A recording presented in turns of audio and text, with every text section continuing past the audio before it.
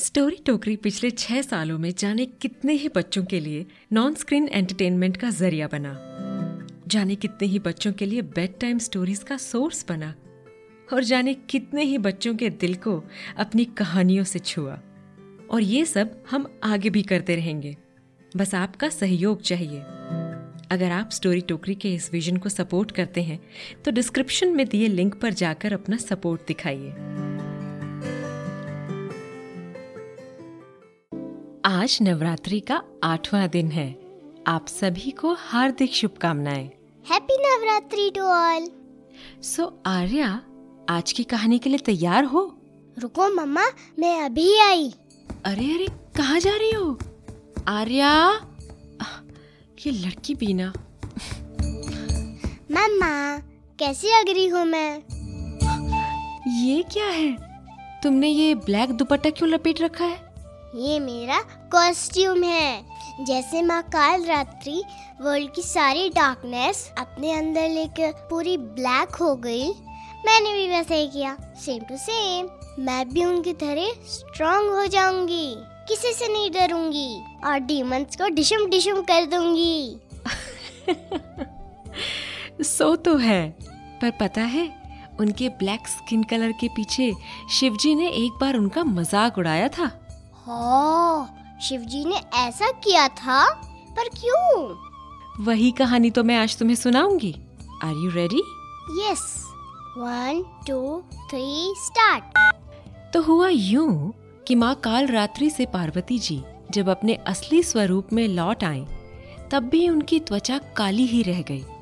उन्होंने तो जैसे अपना उजला रंग खो ही दिया था। उनका ये रूप देखकर शिवजी अपनी हंसी रोक नहीं पाए। वो बोले, देवी पार्वती, आप तो बिल्कुल काली पड़ गई हैं। आज से आपका नाम होगा काली। और ऐसा कहकर वो और भी जोर जोर से हंसने लगे। पार्वती जी को बहुत गुस्सा आया। दुनिया की सारी डार्कनेस, सारी अशुद्धियों, इम्प्यूरिटीज को अपने अंदर धारण कर उनकी त्वचा काली पड़ गई थी। और उनके इस बलिदान का शिवजी ने ऐसे मजाक उड़ाया, ये सोचकर वो मन ही मन बड़ी उदास हो गई। फिर उन्होंने क्या किया मम्मा? उन्होंने तपस्या की, ब्रह्मा जी की तपस्या, क्योंकि ब्रह्मा जी एक ऐसे देवता थे जिनकी तपस्या करने से वो हर मनोकामना पूरी करते थे। और यहाँ कोई मामूली भक्त नहीं, स्वयं माँ पार्वती ब्रह्मा जी की तपस्या कर रही थी, जिससे खुश होकर ब्रह्मा जी ने उन्हें दर्शन दिए। उन्होंने कहा, क्या बात है देवी, आप तो खुद आदि शक्ति महामाया है।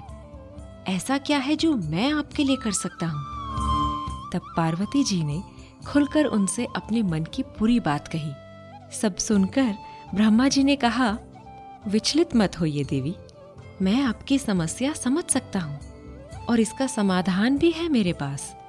मैं आपको वर देता हूँ, जैसे ही आप मान सरोवर के पुण्य जल में स्नान करेंगी, वैसे ही आपके शरीर का हर काला कोश धुल जाएगा और आपका असली प्रकाश निखर कर सामने आएगा। ब्रह्मा जी की बात सुनकर माँ पार्वती जी गई मानसरोवर में स्नान करने। और फिर वुश, मैजिक, उनकी डार्क स्किन पानी में धुल गई और अब वो पहले से भी ज्यादा उज्जवल यानी रेडिएंट बन गई। पार्वती जी को देखकर शिवजी चौंक उठे। उन्हें अपनी आंखों पर विश्वास ही नहीं हो रहा था। मम्मा, आप जब सजते हो और पापा जैसे आपको कॉम्प्लीमेंट देते हैं, क्या वैसे शिवजी ने पार्वती जी को कॉम्प्लीमेंट दिया था? बिल्कुल, कॉम्प्लीमेंट भी दिया और एक नया नाम भी, Mahagauri, which means very fair.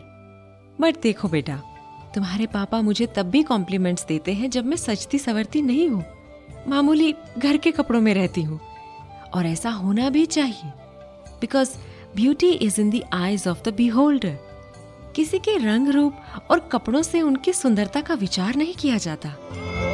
इसीलिए जब पार्वती जी को महागौरी के रूप में देखकर शिवजी मोहित हो गए, तब पार्वती जी ने उन्हें बिल्कुल भी भाव नहीं दिया।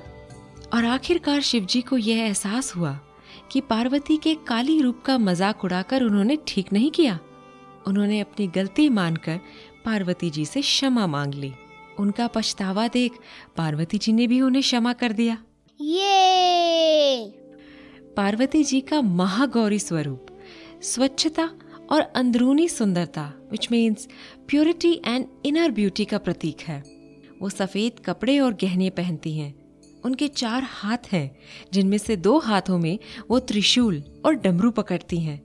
तीसरे हाथ से भक्तों के भय का नाश करती हैं और चौथे हाथ से वो आशीर्वाद देती हैं। नवरात्रि के 8वें दिन में हम महागौरी की पूजा करते हैं ताकि हमारा मन और हमारी आत्मा हमेशा स्वच्छ और सुंदर रहे। तो बोलो माँ महागौरी की जय। आज के लिए इतना ही। कल नवरात्रि का आखिरी दिन है। कल हम फिर लौटेंगे नवदुर्गा के आखिरी स्वरूप की कहानी लेकर। ओनली ऑन स्टोरी टोकरी।